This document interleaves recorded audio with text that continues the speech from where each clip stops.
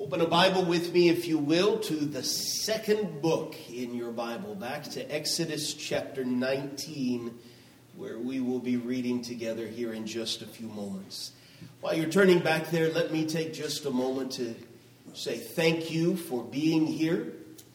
As has been the case, I think just about every time we've been together this week, we have a number of guests here, and I want you to know how much I really appreciate your presence. You're an encouragement to me this evening, and I really appreciate the Zollers being here tonight. I know that is not an easy thing, and that there have been many prayers offered for them over the last 24 hours or so. I would certainly encourage you to keep that up, but I want you to know how much I appreciate the fact that you are here this evening under difficult circumstances.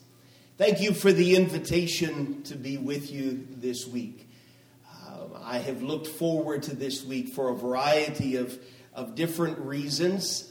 In one respect, this is home, and it will always be home in one aspect of our lives, especially me and Shelley. It is, I think I told you Sunday, always a little weird because I go various places and throughout the week, I really have to rely on Apple Maps to get around. But it was just weird driving around this week, not needing really anything, because for so long this was a home to us. And so I appreciate the opportunity to come back to the area, but especially appreciate the opportunity to spend time with you. Even though we lived in this area for 10 years, I really didn't know very many of you as well as I would have liked. And so this has been an encouraging week to me, and I appreciate it. Thank you for all of the hospitality in a variety of ways.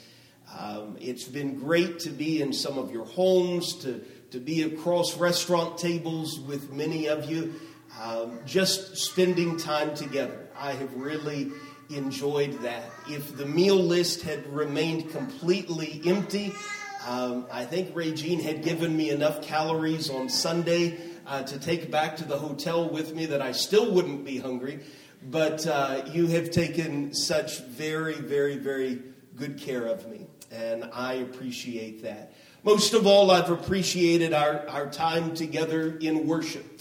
Those of you who have led songs and prayers and just been kind and thoughtful in your feedback, thank you. I'm going back home encouraged in many ways. And so I appreciate the invitation, and those of you who have been here throughout the week, all week long. I mentioned on Sunday, and have mentioned a couple of times, that I always appreciate hearing that there is some sort of a vision, some sort of a plan for how best to spend weeks like this. And I appreciated that from your shepherds. I would encourage you to continue to be an encouragement to them and thank them for the forethought that went into this week. They very deliberately wanted to focus over the course of the last 5 or 6 days on what it means to be disciples. What's it going to look like to be a disciple in 2022 in this part of the world? And so it's been my privilege to look at a wide variety of topics. We spent a good amount of time just talking about the one that we're called to follow and how awesome he is, even as we've been singing about this evening. We've talked about seeing people the way that he saw people. We've talked about being careful that we respect his authority and build what he's calling us to build and function as the priests and the living stones that he is calling us to be. We've talked about prayer. We've talked about a wide variety of aspects of being disciples in the 21st century. I want to draw this little series to a close with you this evening by focusing on the faith to wait. It's always a little difficult to know exactly how to draw a series of lessons like this to a close. And I've done it in a variety of ways. But as I was thinking about this particular series, this seemed to make good sense in light of everything going on in the world around us. If your Bible is open there to Exodus chapter 19, I want to take you to the foot of Mount Sinai, to what must have been a truly awesome sight.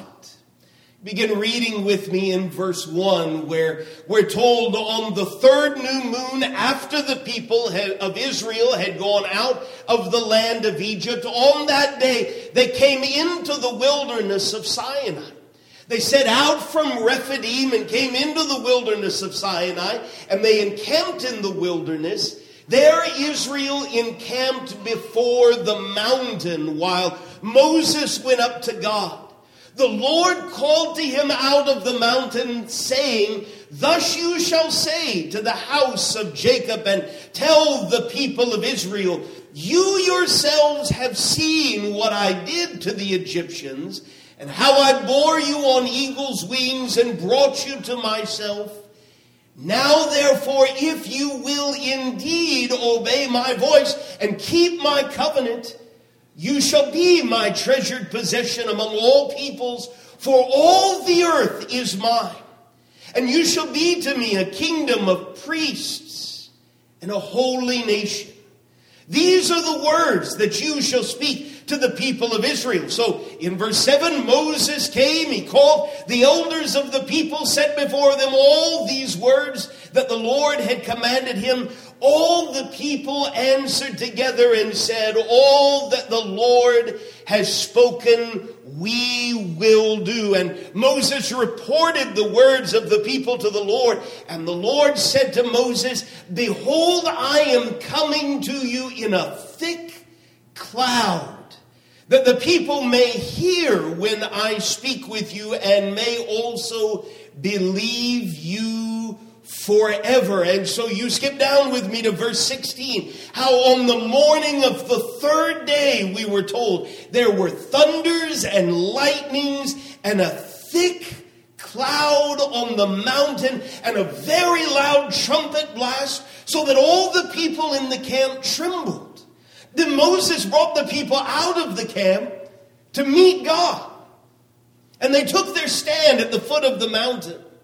You picture this scene in your mind. Now, Mount Sinai was wrapped in smoke because the Lord had descended on it in fire. The smoke of it went up like the smoke of a kiln, and the whole mountain trembled greatly. And as the sound of the trumpet grew louder and louder, Moses spoke, and God answered him in thunder. The Lord came down on Mount Sinai to the top of the mountain, and the Lord called Moses to the top of the mountain, and Moses went up. Over the course of the next few chapters, we read, of course, about the giving of the 10 Commandments and people seeing near the end of chapter 20 thunder and flashes of lightning and the sound of the trumpet and the mountain smoking. And the people are afraid to get any closer to God. But Moses goes up and he hears all about these plans as God is making these liberated slaves into a nation, a kingdom of priests and a light in the world. Turn a few pages over with me to Exodus chapter 24. Moses, if time allowed, we could read the first 11 verses or so, how this covenant is once again confirmed. God has given the basics of it, but I'd really like to zero in with you to Exodus chapter 24 and verse 12, where the Lord says to Moses, "Come up to me on the mountain and wait there, that I may give you the tablets of stone with the law and the commandment which I have written for their instruction." Let's just pause there for a moment. I don't know how many times I had read through this section of Scripture, but only very recently did I notice all of the waiting that goes on. God says to Moses, come up here and wait. So Moses, verse 13, rose with his assistant Joshua, and Moses went up to the mountain of God, and he said to the elders, wait. Wait here for us until we return to you. And behold, Aaron and Hur are with you. Whoever has a dispute, let him go to them. And so Moses goes up on this mountain and he waits. Have you noticed that before? We've had all of this smoke and cloud and thunder and lightning and rumbling and the shaking of the entire mountain and the giving of the 10 Commandments and the backbone of the law. And now the time has come. God says, Moses, I want you to come up here and I want you to wait. And so Moses tells everybody else, I want you to wait. And in Exodus 24, verse 15, Moses goes up on the mountain. The cloud covers the mountain. The glory of the Lord dwells on Mount Sinai. And the cloud covers that mountain for 6 days. Moses goes up on this mountain. And as far as we can tell, everything we're told in the text, he waits. Now, I don't know about you, but there are times that I have trouble waiting. There are times that young and old, right? We have trouble waiting. It's a child's birthday and maybe family are only coming over later in the day, but mom or dad lays out some birthday presents in the living room floor and that child has to wait all day long until the rest of the family is able to get over. Or maybe you've had an extraordinarily busy week, especially in light of everything going on today. And you've been waiting and waiting and waiting to clock out at 5 o'clock on Friday. You're waiting, you're anticipating the last day of the work so that you can finally retire. Or you've gone to the doctor and some tests are run and you're waiting, anxiously waiting on those test results. We all know what it is to wait. It's not all that easy to wait. I've got to imagine if this is all that's going on there, Moses goes up. He's all by himself. He's on that mountain. And an entire day goes by. Nothing. 2 days go by. 3, 4, 5, 6 days go by. If you ever notice how only, verse 16, on the 7th day does the Lord call to Moses out of the midst of the cloud. Moses waits.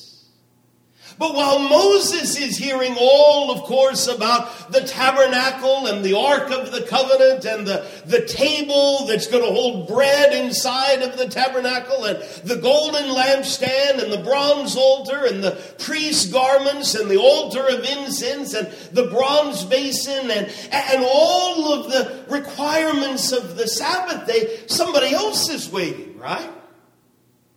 In Exodus 24, verse 17, the appearance of the glory of the Lord was like a devouring fire on the top of the mountain in the sight of the people of Israel. Moses enters the cloud. He goes up on the mountain. He's up on the mountain 40 days and 40 nights. I want you to think. This is April 1st. Your leader has gone up there and no indication as far as we can tell as to how long he's going to be up there. And we don't hear from him. Here we are in the middle of the Sinai desert. And he doesn't come down until May 10th.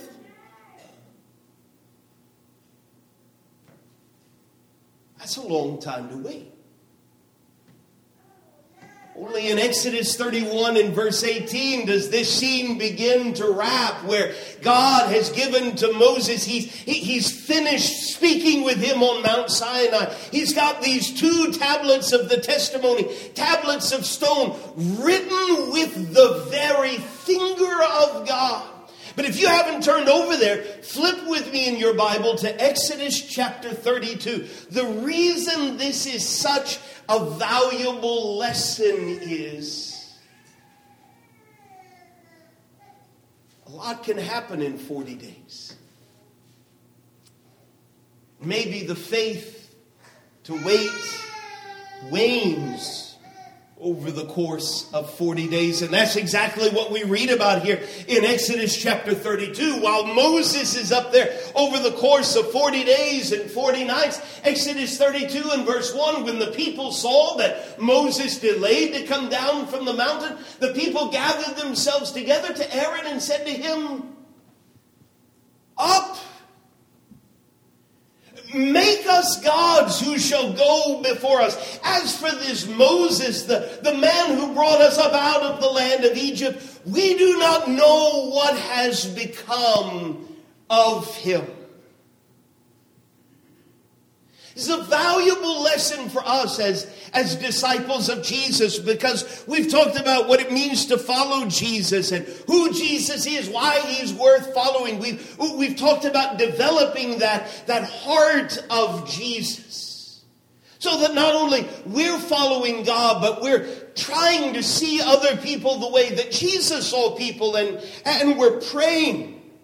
We're dedicated to being the sort of examples in this world that a darkened world so desperately needs. Some of you have been walking with Jesus for 10 years, 20 years, 30 years, 40 years, 50 years, 60, 70 years. Believing in God's promises, right? Singing God's promises, praying God's promises the way that we talked about last night. That's a long time to wait. And maybe as we wait, if we don't very intentionally keep our eyes on the goals that we've been talking about this week, and reminding ourselves of what really matters most, fighting to maintain Genesis 12 sort of hearts in a Genesis 11 sort of world, the way that we talked about on Wednesday. Maybe the faith to wait wanes because our patience is running thin. Maybe the faith to wait wanes because of just an old-fashioned lack of leadership. In verse 2, Aaron hears what they've said. He knows who they're talking about. That's his brother. He's had a front row seat to all of these things. And in that moment, Aaron has a choice to make. I know this isn't right. I know it's embedded in the very first things God told us in those 10 great commandments, that we shouldn't do this.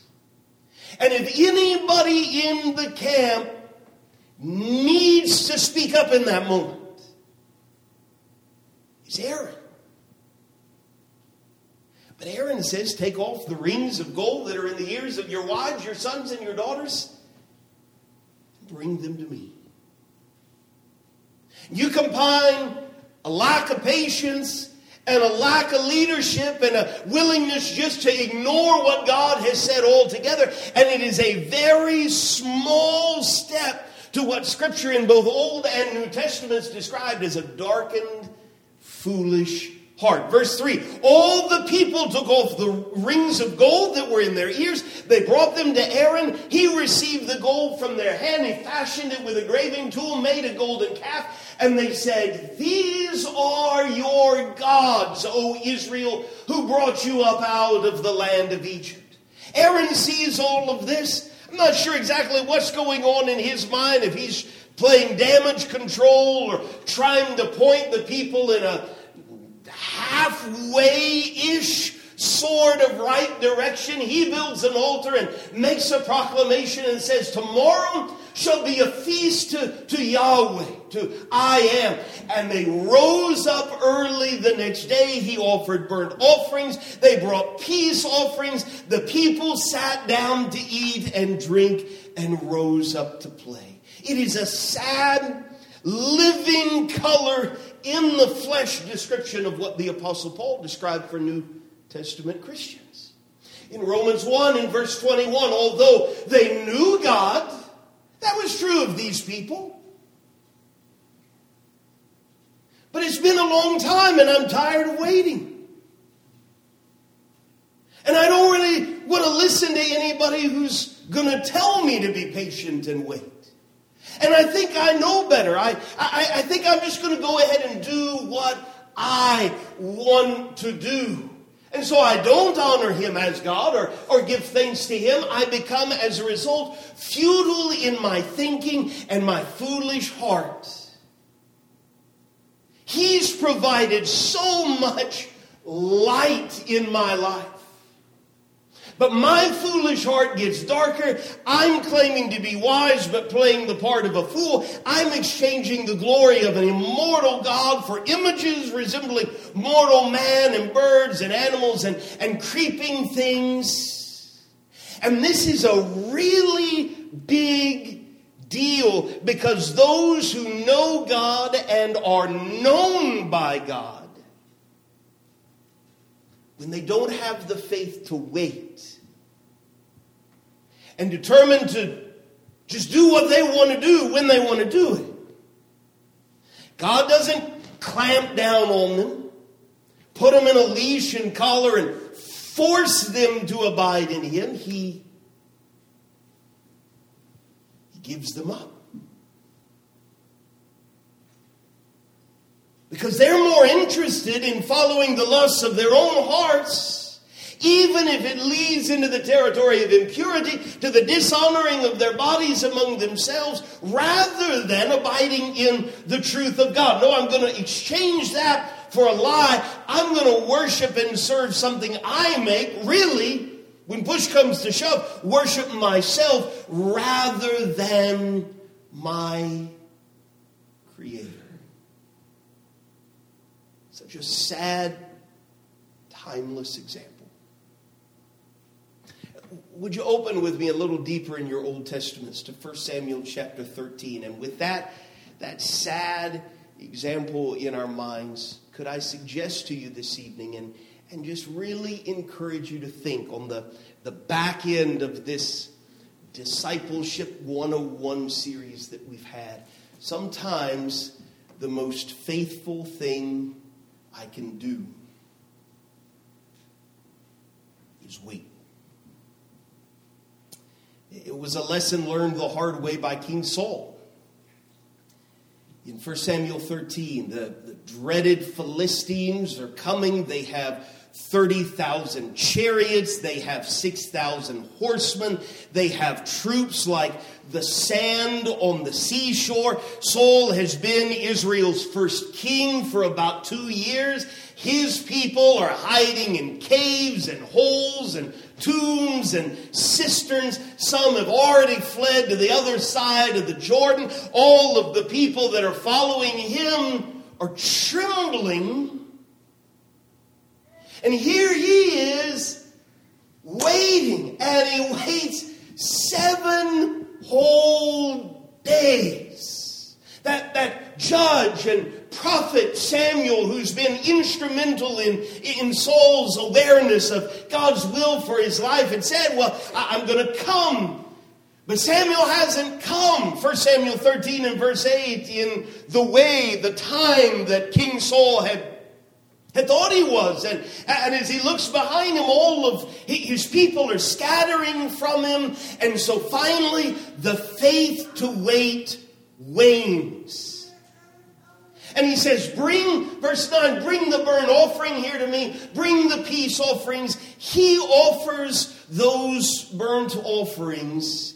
And as soon as he had finished offering what only a priest of God of the tribe of Levi had to offer, behold, the prophet comes. And Saul the king finally goes out to greet him, and Samuel's first words out of his mouth: "What have you done?" Sometimes the most faithful thing I can do is wait. Wait on the Lord. Trust His timing. Rely on His promises. Saul, he didn't. He replies in verse 11, "When I saw that the people were scattering from me, and you didn't come within the days appointed, and the Philistines are gathered together here, I said," remember Wednesday night, that Genesis 11 sort of part? I said. That was the authority behind what he does. The Philistines will come down against me at Gilgal, and I've not sought the favor of the Lord, so I forced myself. I knew I shouldn't do it. I knew it was out of bounds. But I forced myself, and I offered the burnt offering anyway. Why? He felt control slipping away. He doesn't understand. Where's Samuel? Why hasn't he arrived already? He sees a powerful enemy gathering, ready to pounce. He knows that he's hopelessly outnumbered, and so he gets to the point where he believes my best choice is to force myself to overstep God's instructions. I'm not in control right now. And I like control. And so I'm going to take control back. I'm going to go ahead and do what needs to be done. And I'm going to worry about the consequences later. And Samuel, the prophet of God, says in verse 13, "You have done foolishly." It is such a basic lesson, but a lesson that we all, young and old, need to learn. Parents and grandparents, we need to make sure that our children and our grandchildren learn this lesson. In an age where many live by the motto, well, better to ask for forgiveness than permission. But if 1 Samuel 13 teaches us anything, is surely sometimes the most faithful thing I can do is wait. On our way to the New Testament, turn in your Bibles with me to Psalm 27. I want you to see over and over and over again this consistent reminder to God's children. It is such a simple but a powerful, relevant lesson. Psalm 27 verse 13. "I believe that I shall look upon the goodness of the Lord in the land of the living." Wonderful belief. But just because I believe that doesn't mean I'm going to see everything that I would love to see when I would love to see it.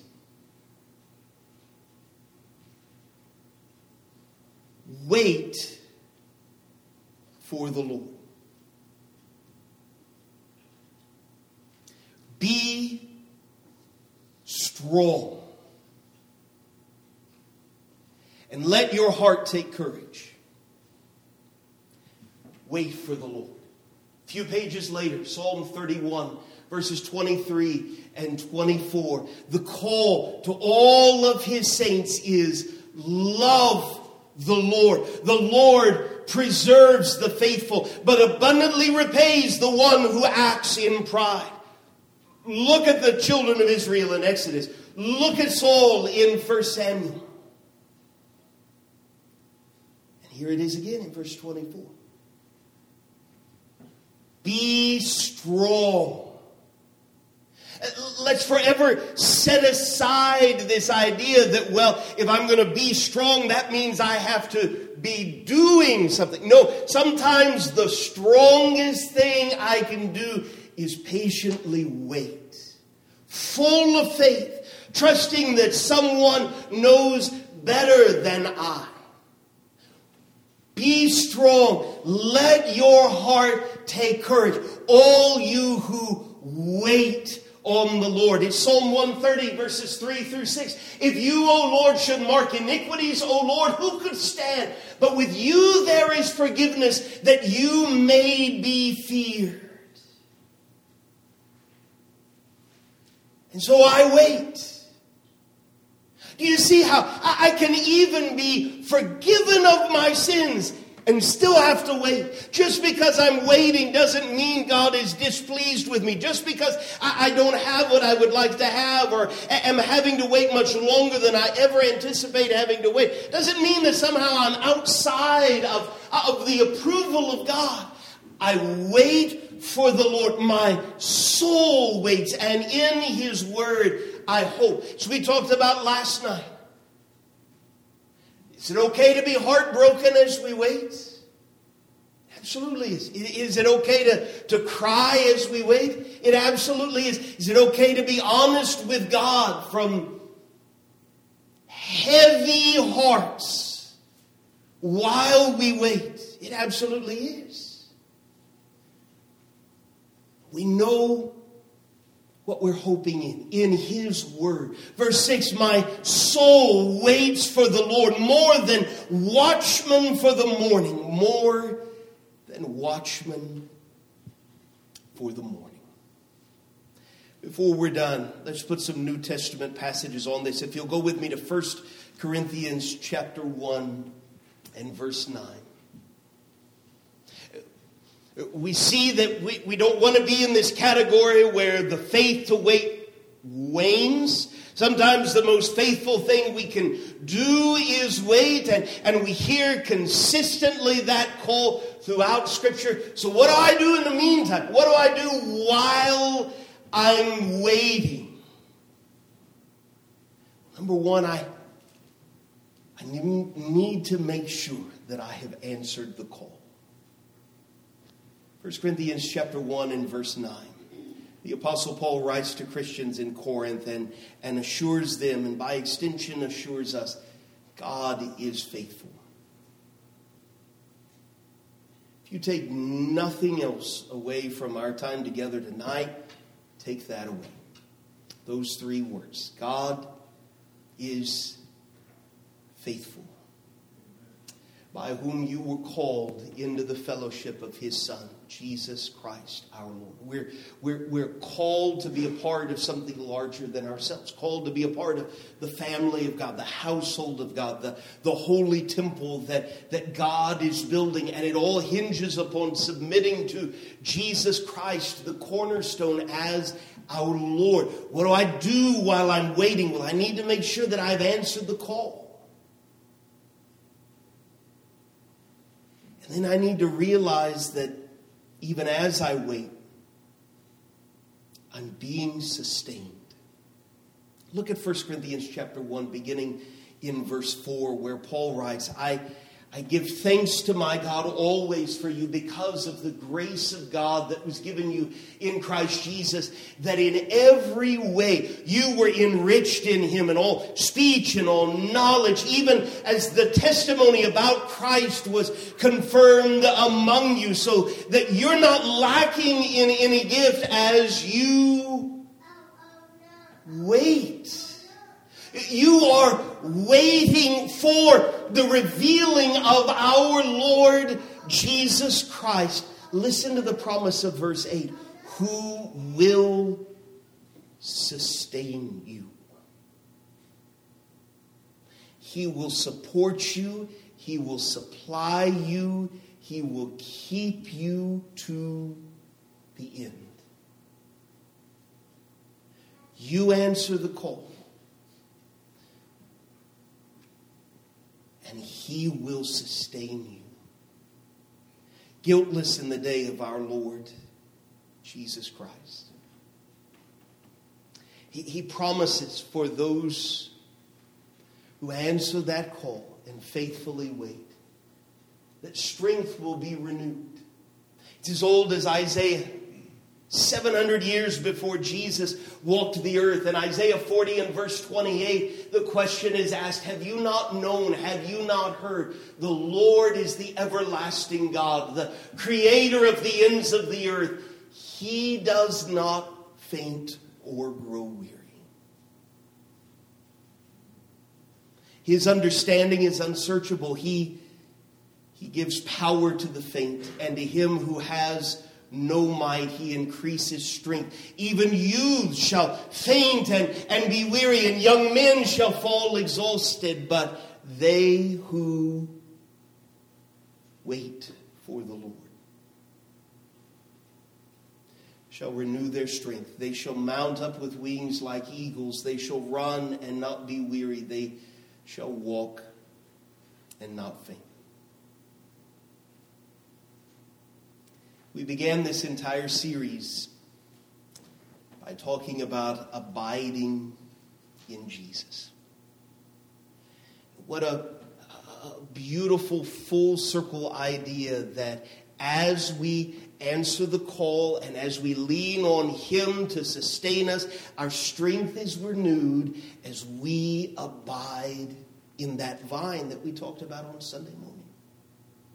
Abide in me, and I in you. As the branch cannot bear fruit by itself unless it abides in the vine, neither can you unless you abide in me. I'm the vine, you're the branches. Whoever abides in me and I in him, he it is that bears much fruit, for apart from me you can do nothing. And so throughout this week we've explored what does that really look like? To be reminded consistently of these things. 1 John chapter 2, that we've heard from the beginning. If what you heard from the beginning abides in you, then you too will abide in the Son and in the Father. Verse 28, now little children, abide in him, so that when he appears, not if, but when he appears, we may have confidence and not shrink from him in shame at his coming.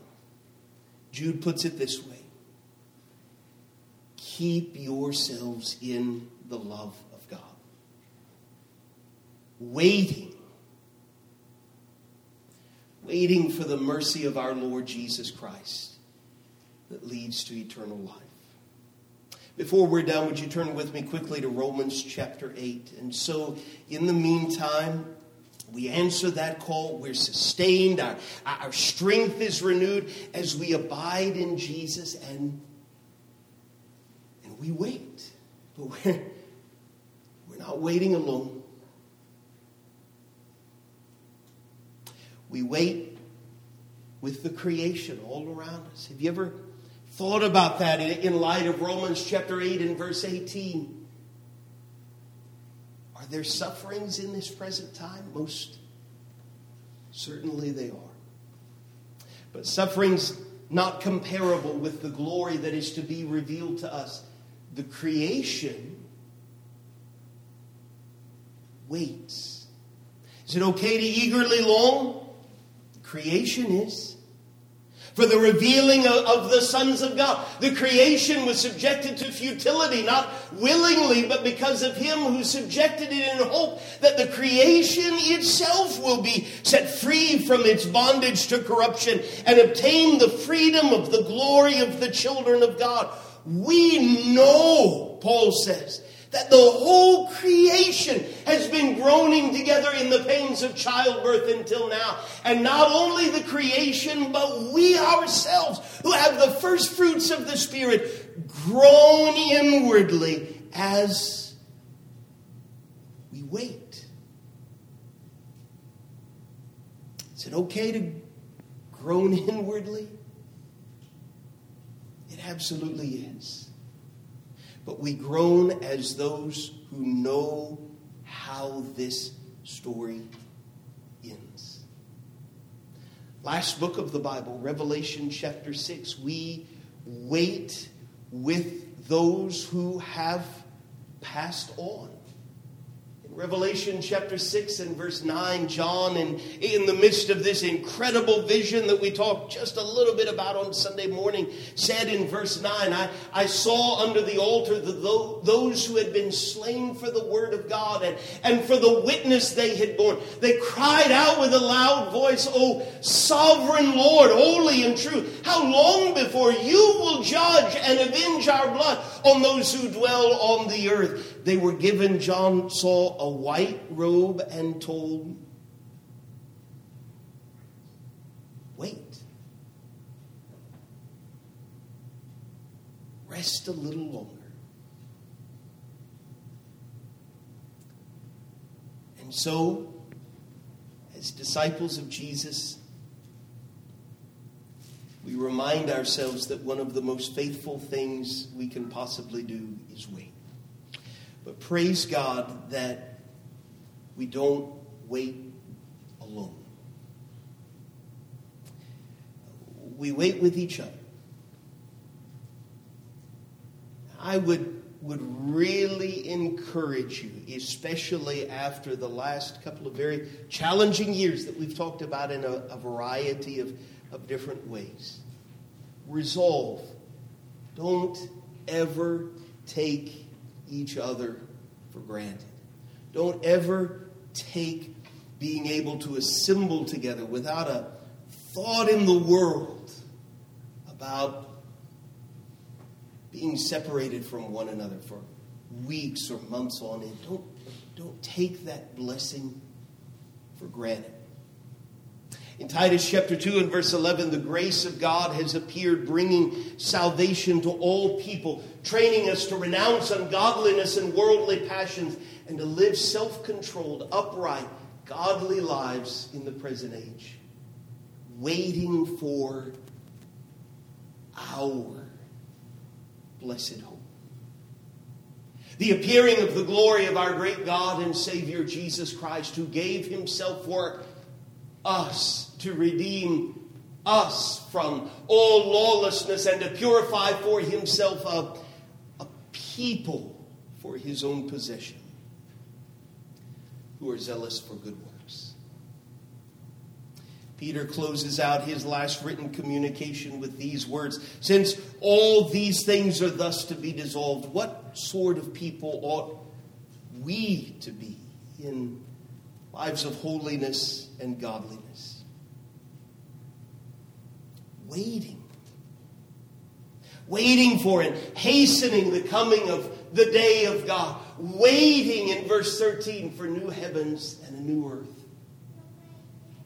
in which righteousness dwells. Sometimes the most faithful thing we can do is wait. But we're going to stand and we're going to sing a song of encouragement that really challenges you not to wait if you don't have this hope we've been reading about the last couple of minutes. There are people in this room who are faithfully waiting because they have been reconciled to the God of heaven and earth. And hopefully it comes through loud and clear in what we've seen from God's Word together this evening. By waiting, we're not talking about doing nothing. We're talking about abiding. We're talking about living with God-given perspective. But if you don't have that relationship with Jesus Christ, if you're not like that grafted in branch of the vine that we began talking about on Sunday morning, then could I challenge you to realize that the worst thing you could possibly do this evening is to wait. In Acts chapter 22 and verse 16, as Paul recounts his own conversion, his own reconciliation to God, he's very straightforward in saying, I needed to hear, why are you waiting? Rise and be baptized, wash away your sins, calling on his name.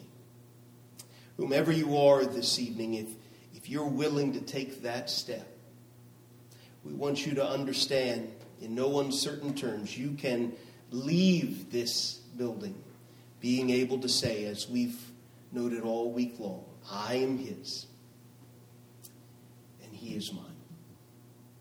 If we can help you in any way, we want to sing about this amazing grace of God. If we can be of any assistance to you whatsoever, would you let us know how we can help by coming to the front while we stand and sing together?